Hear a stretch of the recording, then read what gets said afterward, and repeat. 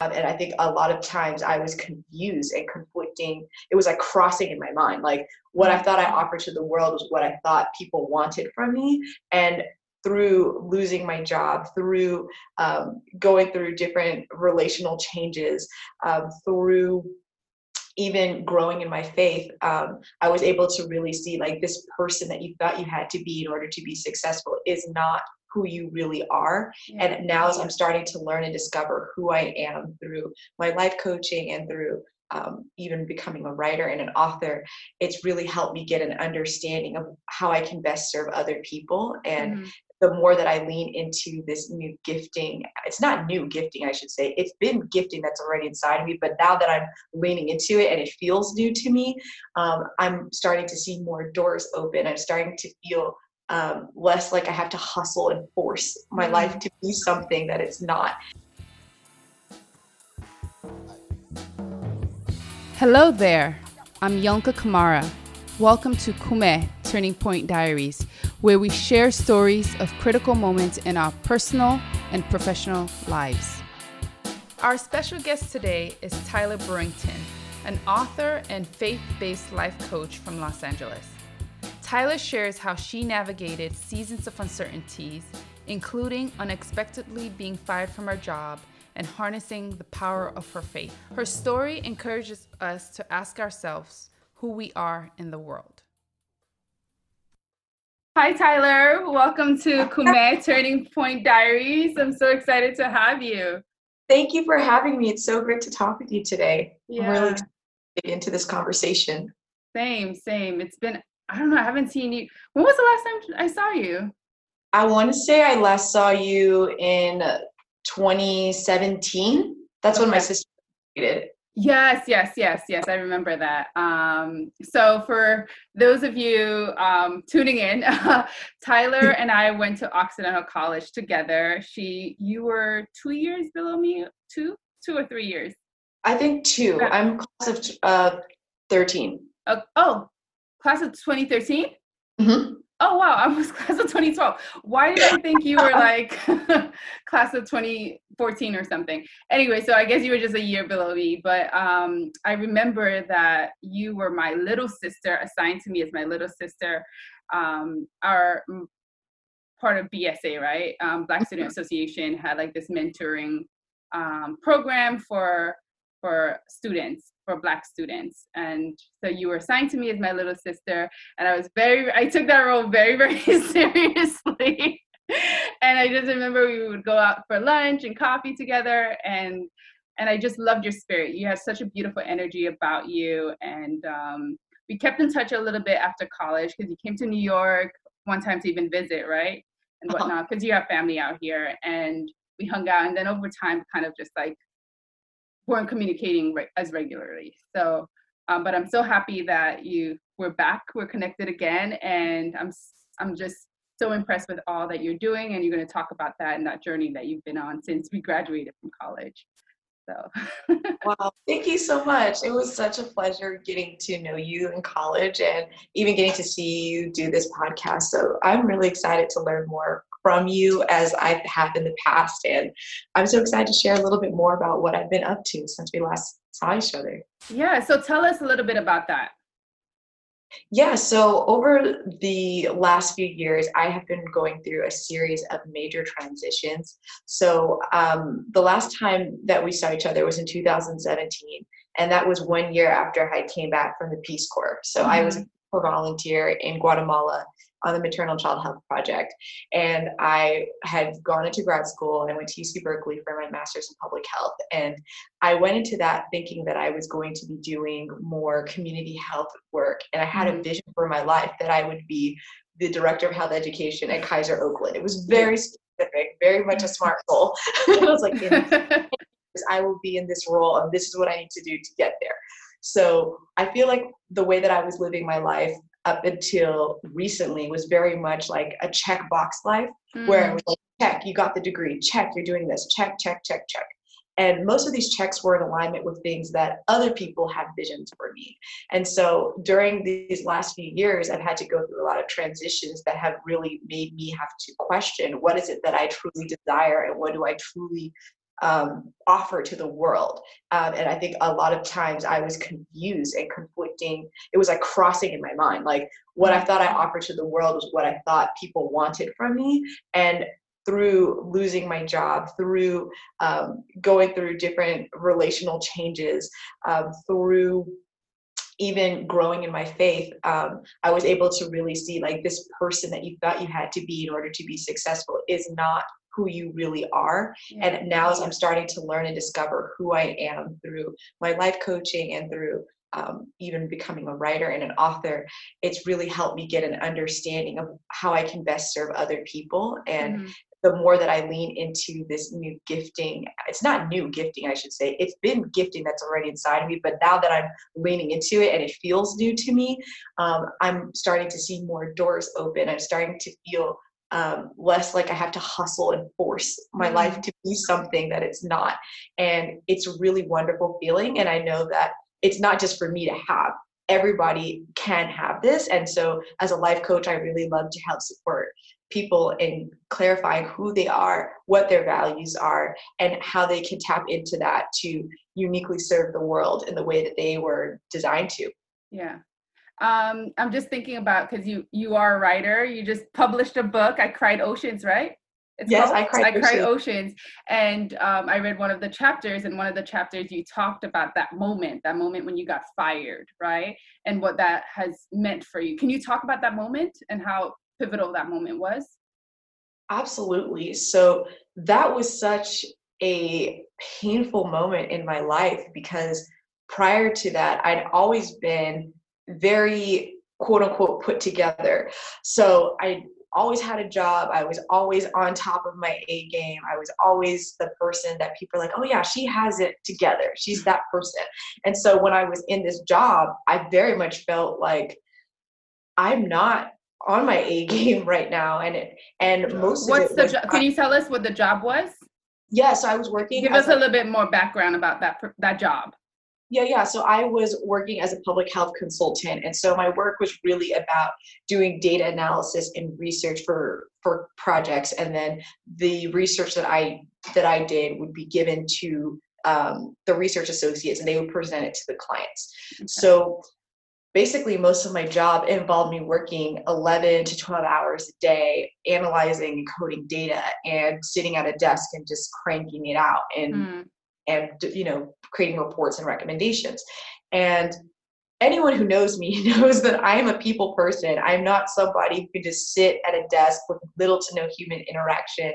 I really kept trying to spin the story in my head of like, well, there's not enough Black data analysis in the world. So you're providing this outlook on equity and social justice in the research. You can read through the numbers in that way and see things.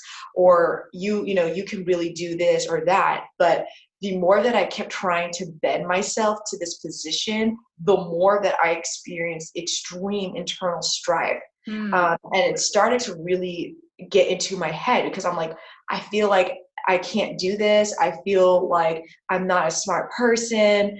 I was feeling a lot of doubt. I just felt so much insecurity. And now looking back, I'm like, I felt that insecurity because I wasn't supposed to be secure in that position. Yeah. Like I wasn't supposed to be there. I was supposed to be doing what I'm doing now. Yeah.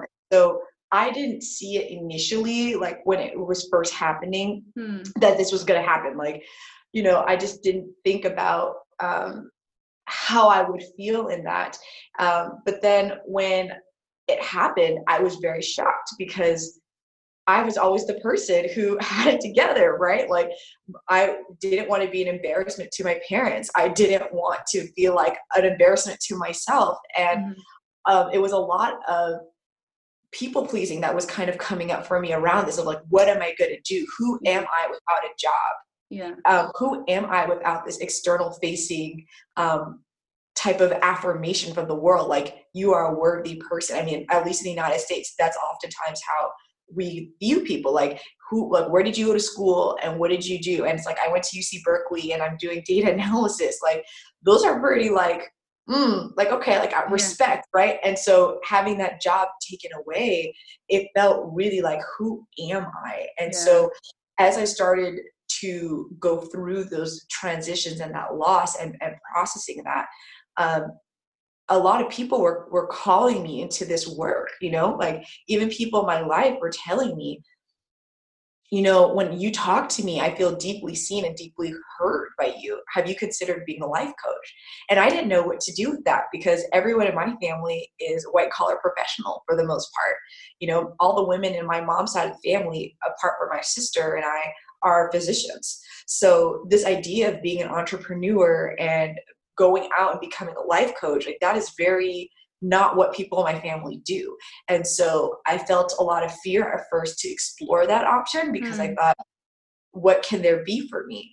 But when I went to webinars and I went to start learning more about what life coaches do, I just had this aha moment like, oh, that's who I am. That's what I've always been doing. And I've always been someone who's very passionate about community, very passionate about service. And I really see my work as a life coach as being a service to the world because it's helping people become free of the things that I was ensnared by and entrapped by. This idea that I am my job, that's not who you are. That's a facet of your life, but that's not who you are. I am my degree. I'm not my degree. There's so many more things inside of me. And so I encourage anyone, whether you've lost your job recently due to the coronavirus, or if you're transitioning jobs, or you're realizing you're not satisfied in your work, to really ask yourself, who are you? And what do you have to offer to the world? And continue to search for those opportunities that feed that, because that's what really life is about. It's about doing those things that are true to who you are and that will give back to the world and make the world a better place in the way that you only can do. Yeah. And I think I think that's a great question to pose to people, right? It's like, who are you, right? Without all these things, if all these things were taken away, who are you, your essence, right? And I think for me, similar to you also, I think for a long time, it was like a lot of check boxes, just checking boxes. Okay, I'm this, it's like you say a name of a company that you've worked at or organization, people go, oh, wow. You know what I mean? And so you get so caught up with people's reaction to the things that, that you are outside, right? Versus who you are inside. And you can be very empty, right? And so I think a few days ago, actually on the Instagram, I posted a quote. I'm going to paraphrase the quote, but it's, it's a Zadie Smith. It's from one of her books. And it's like, we live our moments twice. Every moment is lived twice. And they have two different histories and two different histories. And it's so true, right? It's like the moment of you being at that job, right? As a data analyst, right? People are looking at you and looking like, oh my God, this is amazing. She's, like a badass, you know what I mean? Like, but here you are inside so empty, right? And you're not happy with that. And so I think finding what brings us joy is so important in figuring out what we want to do and who we are, right? And that's a really important journey.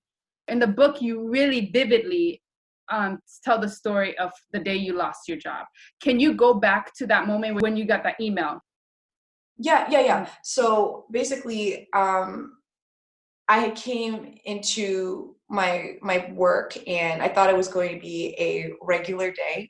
It was completely unexpected. And I went and I saw an email, and in the email, it was implied that I was going to lose my job.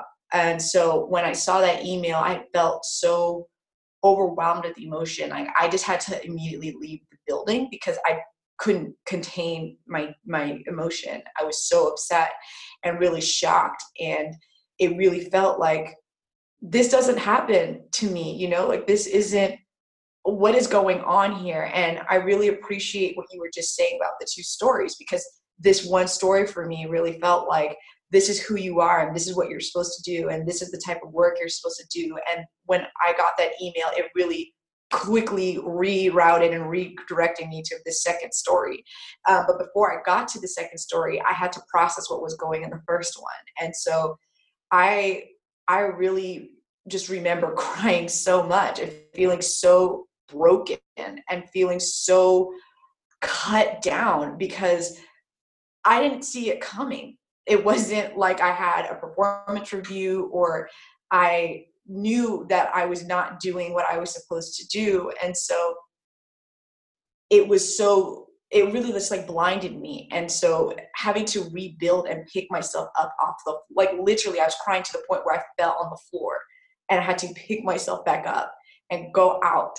And the world was still turning as if nothing had happened inside of my job, inside, when I left my job and I walked down the street, and it felt like my entire life had just came to a standstill. And what I ended up doing was I turned to my faith. I asked God, like, God, why? I'm a faithful person. God, like, I do what you asked me to do. I prayed for this job. It wasn't like I just said, I'm going to go work at this job. Like, so you led me to this job and now I don't have it. What did I do? And so that next day I had a really powerful encounter where I was just talking to God and just really processing these feelings. And after that encounter, it wasn't like, boom, everything was great. Like I had to continually go through it. And I really did that through prayer, through going to therapy, through journaling, and really processing that. And it took a few months, and I would say even up until February, where that first story was the dominant story in my mind. And it would really impact my ability to move forward, because I felt like it was a shadow following me, like fired. It's like every time I would try to go look for a job, it'd be like fired. And I'm like, no, I can't, because I'm not good enough for this. Or, I want to move forward, but I can't, because I just hear that. And in writing this book and in becoming a life coach, it really helped me to parse out that actually the real story, the second story, is that this was a divine interruption. And when I really was critical and I thought about it, I wasn't happy with what I was doing. I wasn't doing what I was supposed to be doing in the world. I don't think that God put me on earth to be a data analysis. Now, some people have the gift of numbers, and that is their contribution to the world. So I don't want to downplay that field. But for me, my gifting is in relationships. It's in connection. It's in building that. And that skill set in life really correlates more to a life coach and to many other types of fields, which I'm still being open to how that's going to expand in my life. So that's really how I picked myself up through that. And I mean, you can read more about it in the book, but it was a really challenging moment. And I'm thankful that I am able to process that now, because a lot of people are in that situation. Some people unexpectedly lost their jobs due to coronavirus, and they didn't know that this virus is going to come. They didn't know they were going to be laid off. Or there are people who've been dissatisfied in their jobs for a very long time. And so I feel like for those who read my book, you will really understand and gain tools in how to process something like this, and know that you're not alone in this, and that losing your job is not a reflection of who you are as a person.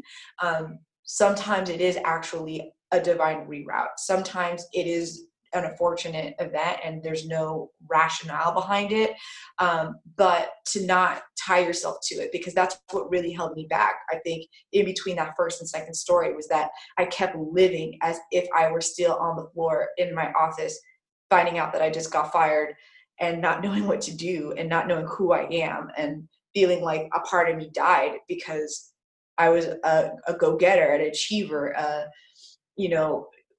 all the ducks are in order type of person. And now I wasn't that person, and I didn't know how to move forward from that. So to really encourage people to really take your time and process the things that happen to you. But once you process them, to let them go. Don't bring them into your second story, because it's no longer relevant to who you are and to what you are going to do in your life. So Tyler, how did this change, right? Manifest in how people interacted with you? Did that make you feel any different about yourself and your self-worth? Oh yeah, absolutely. So the day that I went outside and I was crying, I took my phone with me, and I remember dialing like everyone in my favorites. So it's like mom didn't answer, dad didn't answer, sister didn't answer, boyfriend didn't answer, best friends didn't answer. I was just frantically calling. And when the first person I told was one of my good friends, and she just said, don't worry. This is the same friend who actually told me to become a life coach. But she said, don't worry, this happens. And sometimes this is a blessing. But I couldn't hear that. And then when I called my roommate, because then I said, okay, this is a logistic issue. Like, how am I going to pay my rent? I can pay my rent for a certain amount of time, but eventually that's going to run out. My savings will run out. So how will I pay my rent? And my roommate, she immediately started praying for me and just said, praying for you to have strength. And after I talked to her, that is what enabled me to get up off the floor. But once I got up off the floor and I was out of the job and that was no longer my reality, it was very hard to talk about it. And with my parents, my dad is very much someone who always has a job. He's military, retired military. So this idea of like figuring it out that's not part of who he is. And so there was a lot of pressure from him that I felt to get a job immediately. And for my mom, I felt like she was more supportive and understanding, but she was trying to push me out of that depressive state. Like, don't stay here. But the thing about that is that when you're going through something like that, you do need to actually feel those feelings. I wouldn't have been able to move forward if I hadn't actually mourned the loss of who I was and the loss of this job. But definitely with people in my church congregation and my mom's church, when they would ask me, oh, like, what are you still doing here, after the holidays? I felt embarrassed at first. Like, I felt like they were trying to demand some type of justification, because they're like, you're the girl who went to Peace Corps. You're the girl who went to UC Berkeley for her master's program and graduated with honors. Like, what do you mean that you're not working? Like, that doesn't make sense. And so it really, really hurt, because I had to deal with this, almost like I felt like I was going out in the world being like, I'm fine. Like, I'm just waiting on God, waiting on these jobs, whatever. But in the inside, I was like, I'm a fraud.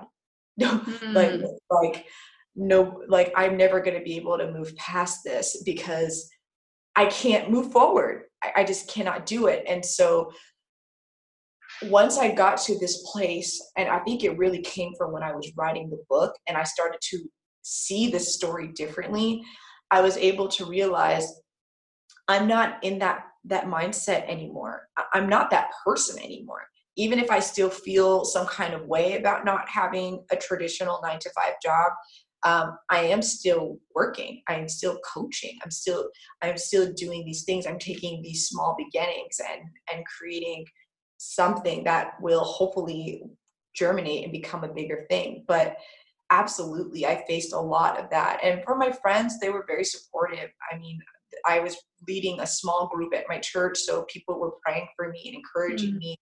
But it didn't make it easier, like when everybody was going to work and I was at home and I'm like, I'm just at home and everybody's out when I'm usually at work as well.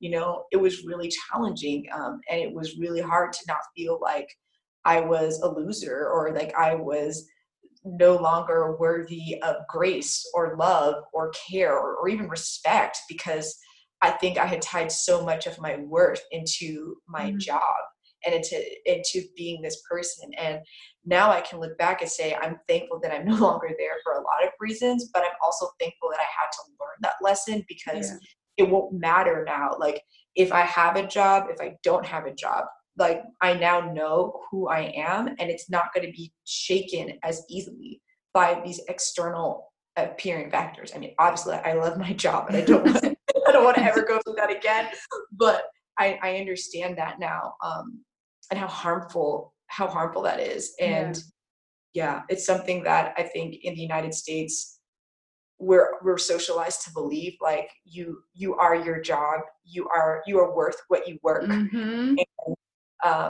you can't do work that's not joyful, or that's, your work has to have purpose and significance, but it doesn't necessarily translate to like joyful purpose or joyful significance for anyone else besides you and your family.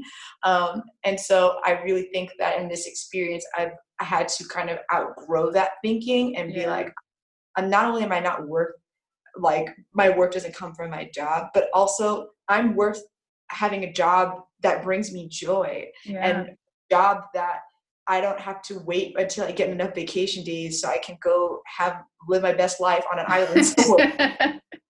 Like I just it. And so does everyone else. And if it's not in your job, it's in your passion projects or something. But I wasn't getting that joy anywhere because I was putting all of my worth in this job, and I wasn't even appreciating the other things around me that brought me joy. Because I just thought, if I have a job and I have this degree, I'm good. Yeah. Yeah. Too often, how people react to our jobs or our degrees and stuff like that, we make that as our entire identity, as our entire worth. And I remember reading something a few years ago about why you shouldn't ask children what they want to become. Ask them, what do they enjoy? Because they'll pick up on your facial expression. And oftentimes that's what we end up doing based on how people react. So if you say, I want to be this, and people are like, really? Like, that's what you want to be? Then you realize like, oh, that's not good enough, even though that's something you really enjoy. And so for you, now that you've been through this change, right, you for yourself, you now understand for yourself that your worth is bigger than any job. Your worth is bigger than any job title, right? And you're finally figuring out your purpose. How that has that manifest in how you react to other people and their jobs? Oh, wow. This is a great question. I mean, for me, I totally agree with that mentality of starting from a place of what do you enjoy. And as a life coach, as part of my coaching philosophy is about values-based coaching to help people transform through transition, which was informed by my own experiences. And I really believe that when you operate from your values, that you're able to create and live into this life that you really are meant to be in. And so for me, one of my values is joy. And so I have to ask myself, what do you enjoy doing? And even in this time between, story one, story two, so to speak, I wrote down on a piece of paper, what do you enjoy? And I tell you, it took me about an hour to go through it, because that's how hard it was. So hard for me to actually name what I enjoyed, because I was thinking, well, I enjoy doing this. And then when I thought about it, I'm like, no, that's what people have affirmed me for doing, but that's not what I enjoy. So when I started looking at the list, once I started to go kind of get into the rhythm of it, I'm like, wow, I enjoy serving others. Wow, I enjoy helping bring out the best in other people. I enjoy being in sunshine. I enjoy dancing, and for so long, all of my joys were kind of filtered through, now what is a job that does that versus just letting you enjoy. And so I think also part of that is compartmentalizing our lives, right? So we think, this is my work life and this is my social life, if I'm even allowed to have one, right? This is my this life. And it's like, well, actually, there's only one Tyler, many different facets. So yes, I enjoy dancing. Does that mean I'm going to join Alvin Ailey Dance Academy? No, but I do take classes there when I'm in New York, right? Because I like to dance. And so I encourage people when they're going through this, and my clients, to let yourself fully process what you enjoy doing in life, and to be imaginative and living in that vision for your life. Like, if money were not a factor, what would you be doing? It's amazing once we take off these caps, whether it's money or it's people's approval, whatever. If blank were not there, what would you be doing? You can uncover a wealth of experiences or a wealth of desires that you didn't even know you had. And so for me, that's what really helps when I coach my clients. And some of my clients, that does come up for them, of like, I need to have a job, or my job needs to look like this. And then it's going back to, okay, thinking about, what do you need to survive? And I'm also here to encourage you to think about, what do you need to thrive? Because you can live for money, right? You can live and have your basic needs met and be miserable on the inside, right? And I think that sometimes this narrative of work is like, it has to be a struggle. If it's not a struggle, it's not worth it. And conversely, like, dreams are just made overnight. It's like, it's not really either of those things, right? Like, you do need to daily work at your dream and take little steps day by day. In the Bible, it says not to despise small beginnings. So not to despise if you're starting off your business and it's not $1 million coaching business, right? Like, coach one client, then coach 5, then coach 15, then coach, so on and so on and so on. So basically, I really encourage people to operate from their values, and depending on whatever they value is what will help them be clear on where they need to go. And it will also help them feel confident in their decision making, so that when they are being questioned by other people, they can stand firm and be like, no, but this is who I am.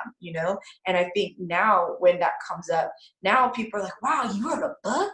Like, wow, you're a life coach? And it's like a completely different reaction and response. And I don't necessarily think it's because of the profession. I think it's just because I'm showing up for myself, and I'm standing up and being like, this is who I am, Tyler Brewington. This is what I offer to the world. And this is what I desire to do. These are my intentions and my motives behind doing it. And I think people are feeling that more. And they're like, oh, that's really cool. So if I said like, I'm an astronaut, I think maybe you would get the same response. But because my motive and my my socialization around acceptance and pleasing other people, I was looking for that what you were saying about doctor lighting up the face of like, oh, I get that I'm good enough, like light bulb comes off, then I did it. And I would do everything that I could to get that light bulb to come off. And I think that's part of why I took the job that I had, that I got fired from, because I said, wow, when I say, oh yeah, I'm a data analyst, people are like, oh wow, like you're super smart. Light bulb. Like, exactly. We addicted to the light bulb, we get addicted to it. So Tyler, like I mentioned, you just wrote a book, I Cried Oceans. Can you tell us what that book is about and what are some of the underlying themes in that book? Absolutely. So the book is called I Cried Oceans, A Journey of Faith, Hope, and Resilience. And the book is all about the transformative power of faith, hope, and resilience in my life. And I told this story through vignettes. And so each story represents a different moment in my life where I either had a transformation in my faith, where my hope was renewed, or I had to use resilience to overcome some obstacle or barrier in my life. And so one of the reasons why I even chose this title, I Cried Oceans, was it actually came to me while I was praying. And this was right before everything was starting to kind of pick up with the life coaching. I had no idea I was going to write a book. And I was very down and depressed and crying. And I was praying to God. And I said, I feel like I've cried oceans. And the farther out that you lead me, like the more that I cry. And in the middle of praying, I was like, that's good. Like you should hold on to that for something. And so this metaphor for me of like oceans and water, in one chapter of the book, I talk about tsunami, because that's how it really felt. Like there was like rivers, and there was calm moments and moments where I felt like I was just discovering God, and it was joyful and exciting. But then there were moments like tsunami where it felt like I was overtaken by life and I was overwhelmed, and I had to really use the trifecta of faith, hope, and resilience to overcome and to push through that tsunami. And so one of the lines that I love that I wrote in there was about how water can transform, and like how my grief of this loss of this life that I thought that I had to have, it transformed me. And so there's a passage in scripture that talks about the ministry of reconciliation. And it says like the old me is gone and the new one is here. And I feel like through water is how I really kind of speak to that, being like, this old me, that when I look at my reflection in water, right? Like this old me, if I could see like in a Disney movie, right? They always do that with the water and they could see things. Like I would see this person with like books and degrees and everybody like giving me this attention and accolades and being like, oh, this is what I need to do. And I need this. And this is who I am. And then, get that washed away. And then this new person. And it's like, I'm just standing by myself, but there's people all around me and there's new possibilities and potential because I'm really living as a servant leader. That's how I envision myself. I'm really living to serve God and to serve other people through my gifts. And being myself is a gift to myself as well. So those are really the themes that I talk about overall in the book, but then each vignette has different topics that I talk about. So I talk about different intersections of those themes. So like one chapter, I talk about faith and work. I talk about faith and sexuality. I talk about faith and grief, resilience and grief. I talk about faith and resilience. I mean, there's very many different combinations of those things throughout the book. But I really wrote this book for people who need healing for their self-identity, and also for their healing of their understanding of God, because those are two major issues that especially impact the millennial community. And millennials are the people who are the least likely to be connected to a faith-based organization or a faith-based community. And at a time like this, where there's so much unprecedented, so much unknown, one of the things that's helped me get through is to lean into faith, and not just faith by myself, but leaning into faith in community with other people. And so I think that if more people could have experienced that type of healing that I did, to be like, homegirl, like your self-image was distorted, right? Like your image of having to have 1,000,000 degrees and you have to look a certain kind of way. And I mean, it hasn't just started with this book. I've been in this season of transformation, right? Like, even when I think about my hair, like I used to chemically strain my hair, and because I thought that's what I had to do to look good, and that's what I was affirmed for as being beautiful. And then I cut all my hair off and started fresh. And like, that was way before any of this was happening, right? And it's like, that was one layer of accepting myself. And now this is another layer and another layer. And as I'm unraveling who I really am, the real me is rising up. And so I hope that through this book that other people can read it and see, like, maybe that's not my story exactly, but I see myself in her story. I know what it's like to lose my job. I know what it's like to experience the loss of a close friend, and that friendship coming to an end.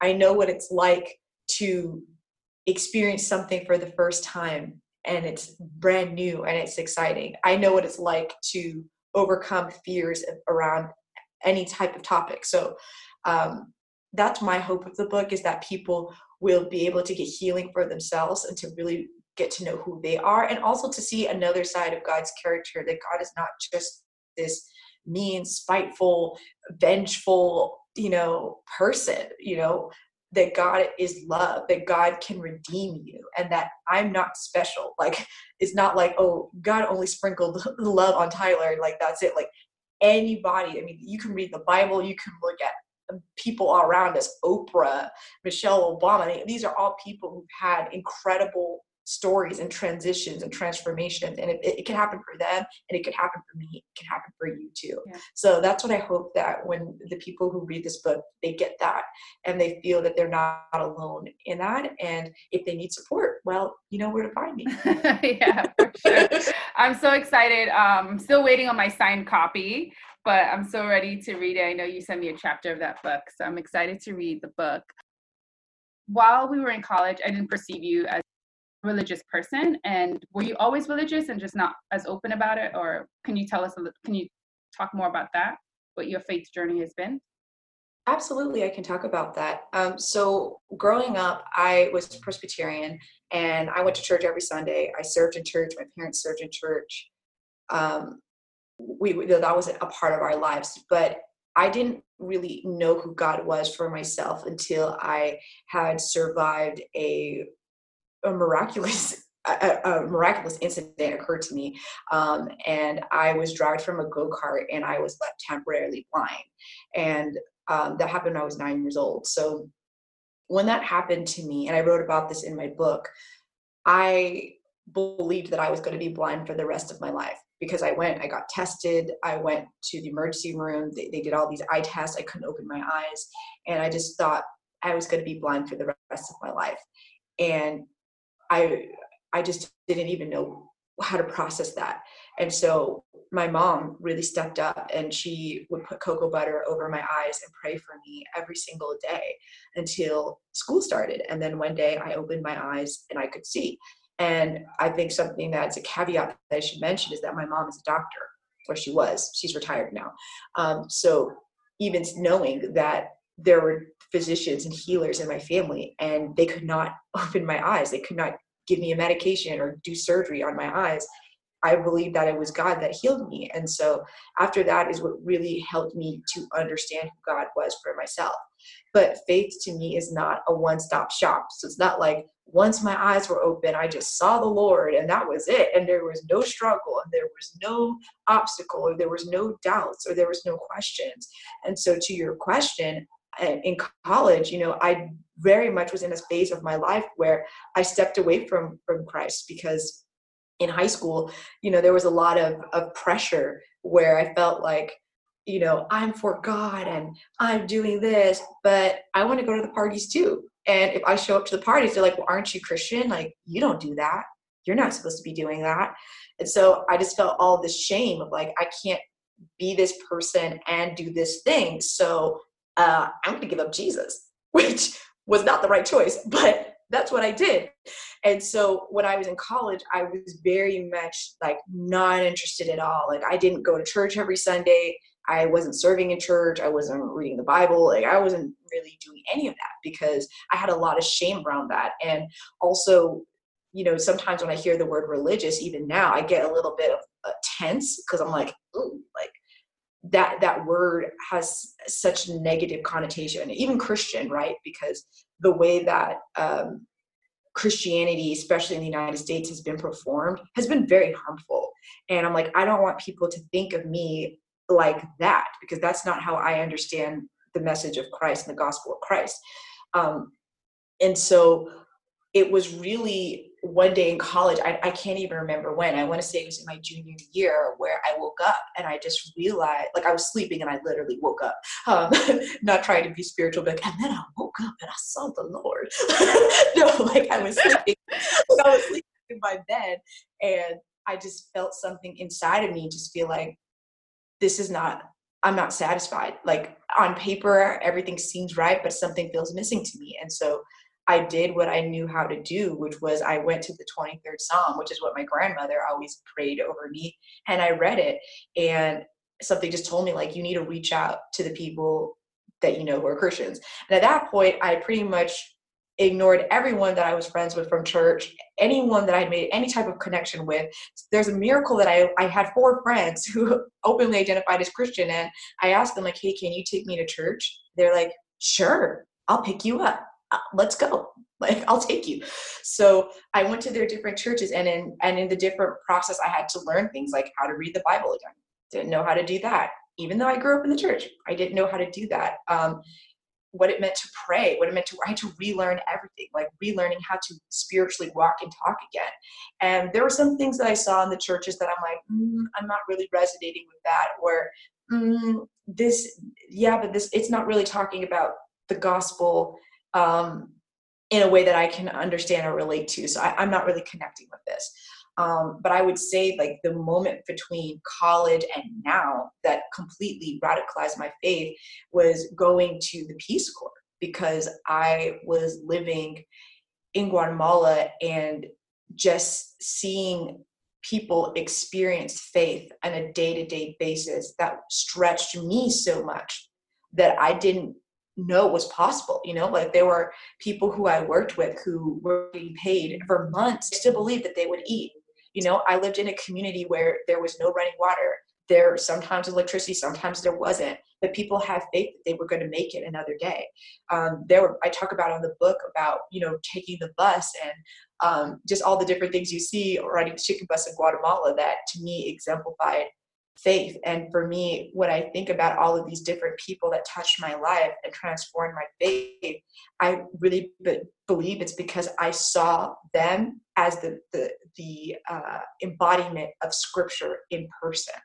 And so for a very long time, I thought the Bible was this very boring book. I was like, this is boring. This has nothing to do with me. This has nothing to do with anything I'm struggling with or anything that's going on in the world right now.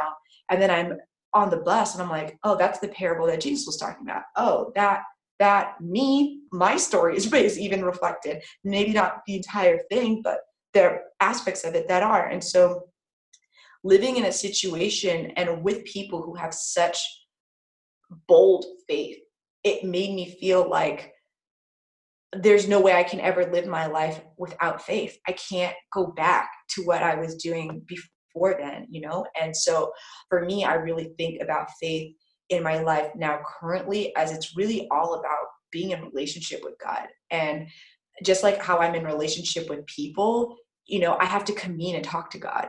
And just like when I'm in a relationship with people and people don't share maybe my views, I don't yell and scream at them. I don't I'm like, okay, can you explain to me where you're coming from? And I feel like if more Christians, and I specifically name Christians because this is a problem in Christianity of like, you need to do and believe what I feel. And if you don't, you're going to, someplace.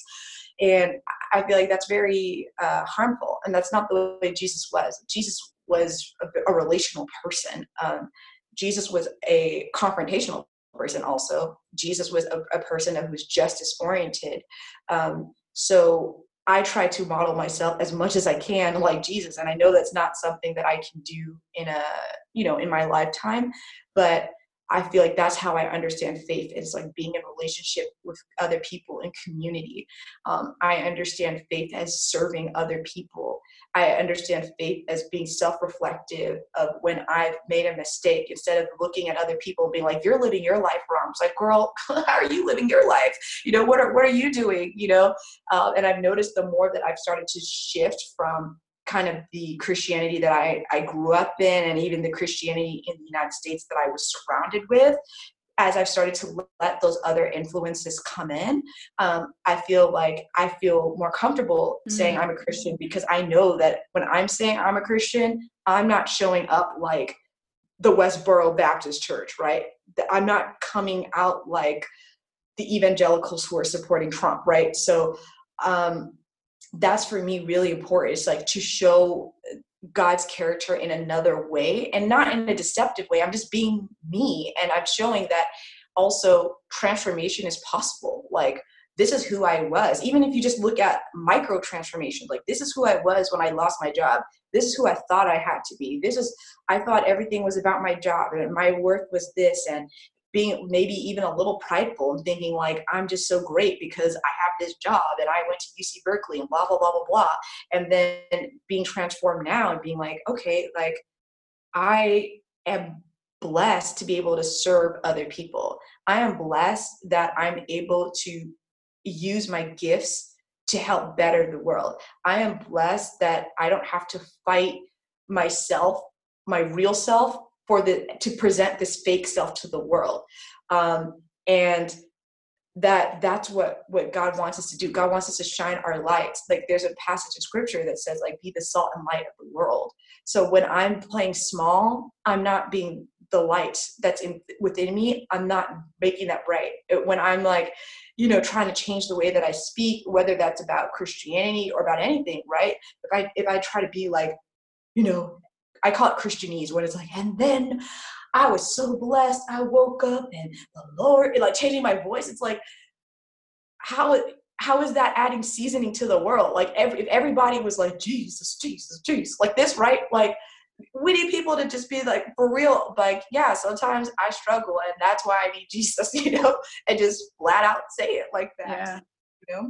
Yeah. Well, thank you for sharing that. I didn't know that that part of your story while we were in college. And I think it's so beautiful that, we're still learning people as we go. We're still learning, because people are evolving, right? And you can't hold people onto what you know them 5 years ago, right? So thank you for sharing that. Can you tell us where we can get your book and what's next for you? Sure. So this is what my book looks like. The full title is I Cried Oceans, A Journey of Faith, Hope, and Resilience. And you can get my book on Amazon for paperback or Kindle. And I have a limited amount of copies on my website. They will be signed, sealed, and delivered to your house. But my website is www.thecocooncamp.com/shop. And I'll be sure to include all of that information in our show notes and whatnot when I post it. And what's next for you?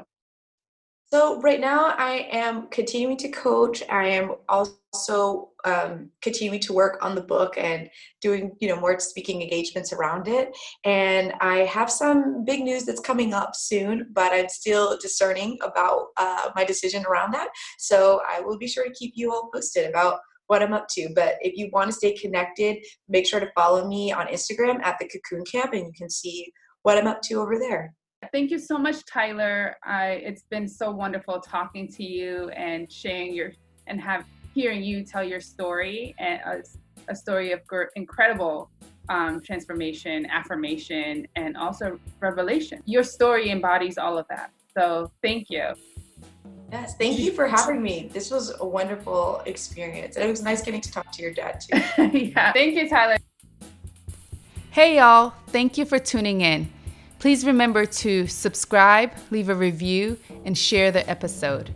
Be sure to also follow us on Instagram and Facebook at Turning Point Diaries. Kume, until next time. Theme music by Exile Dynamics featuring More Box.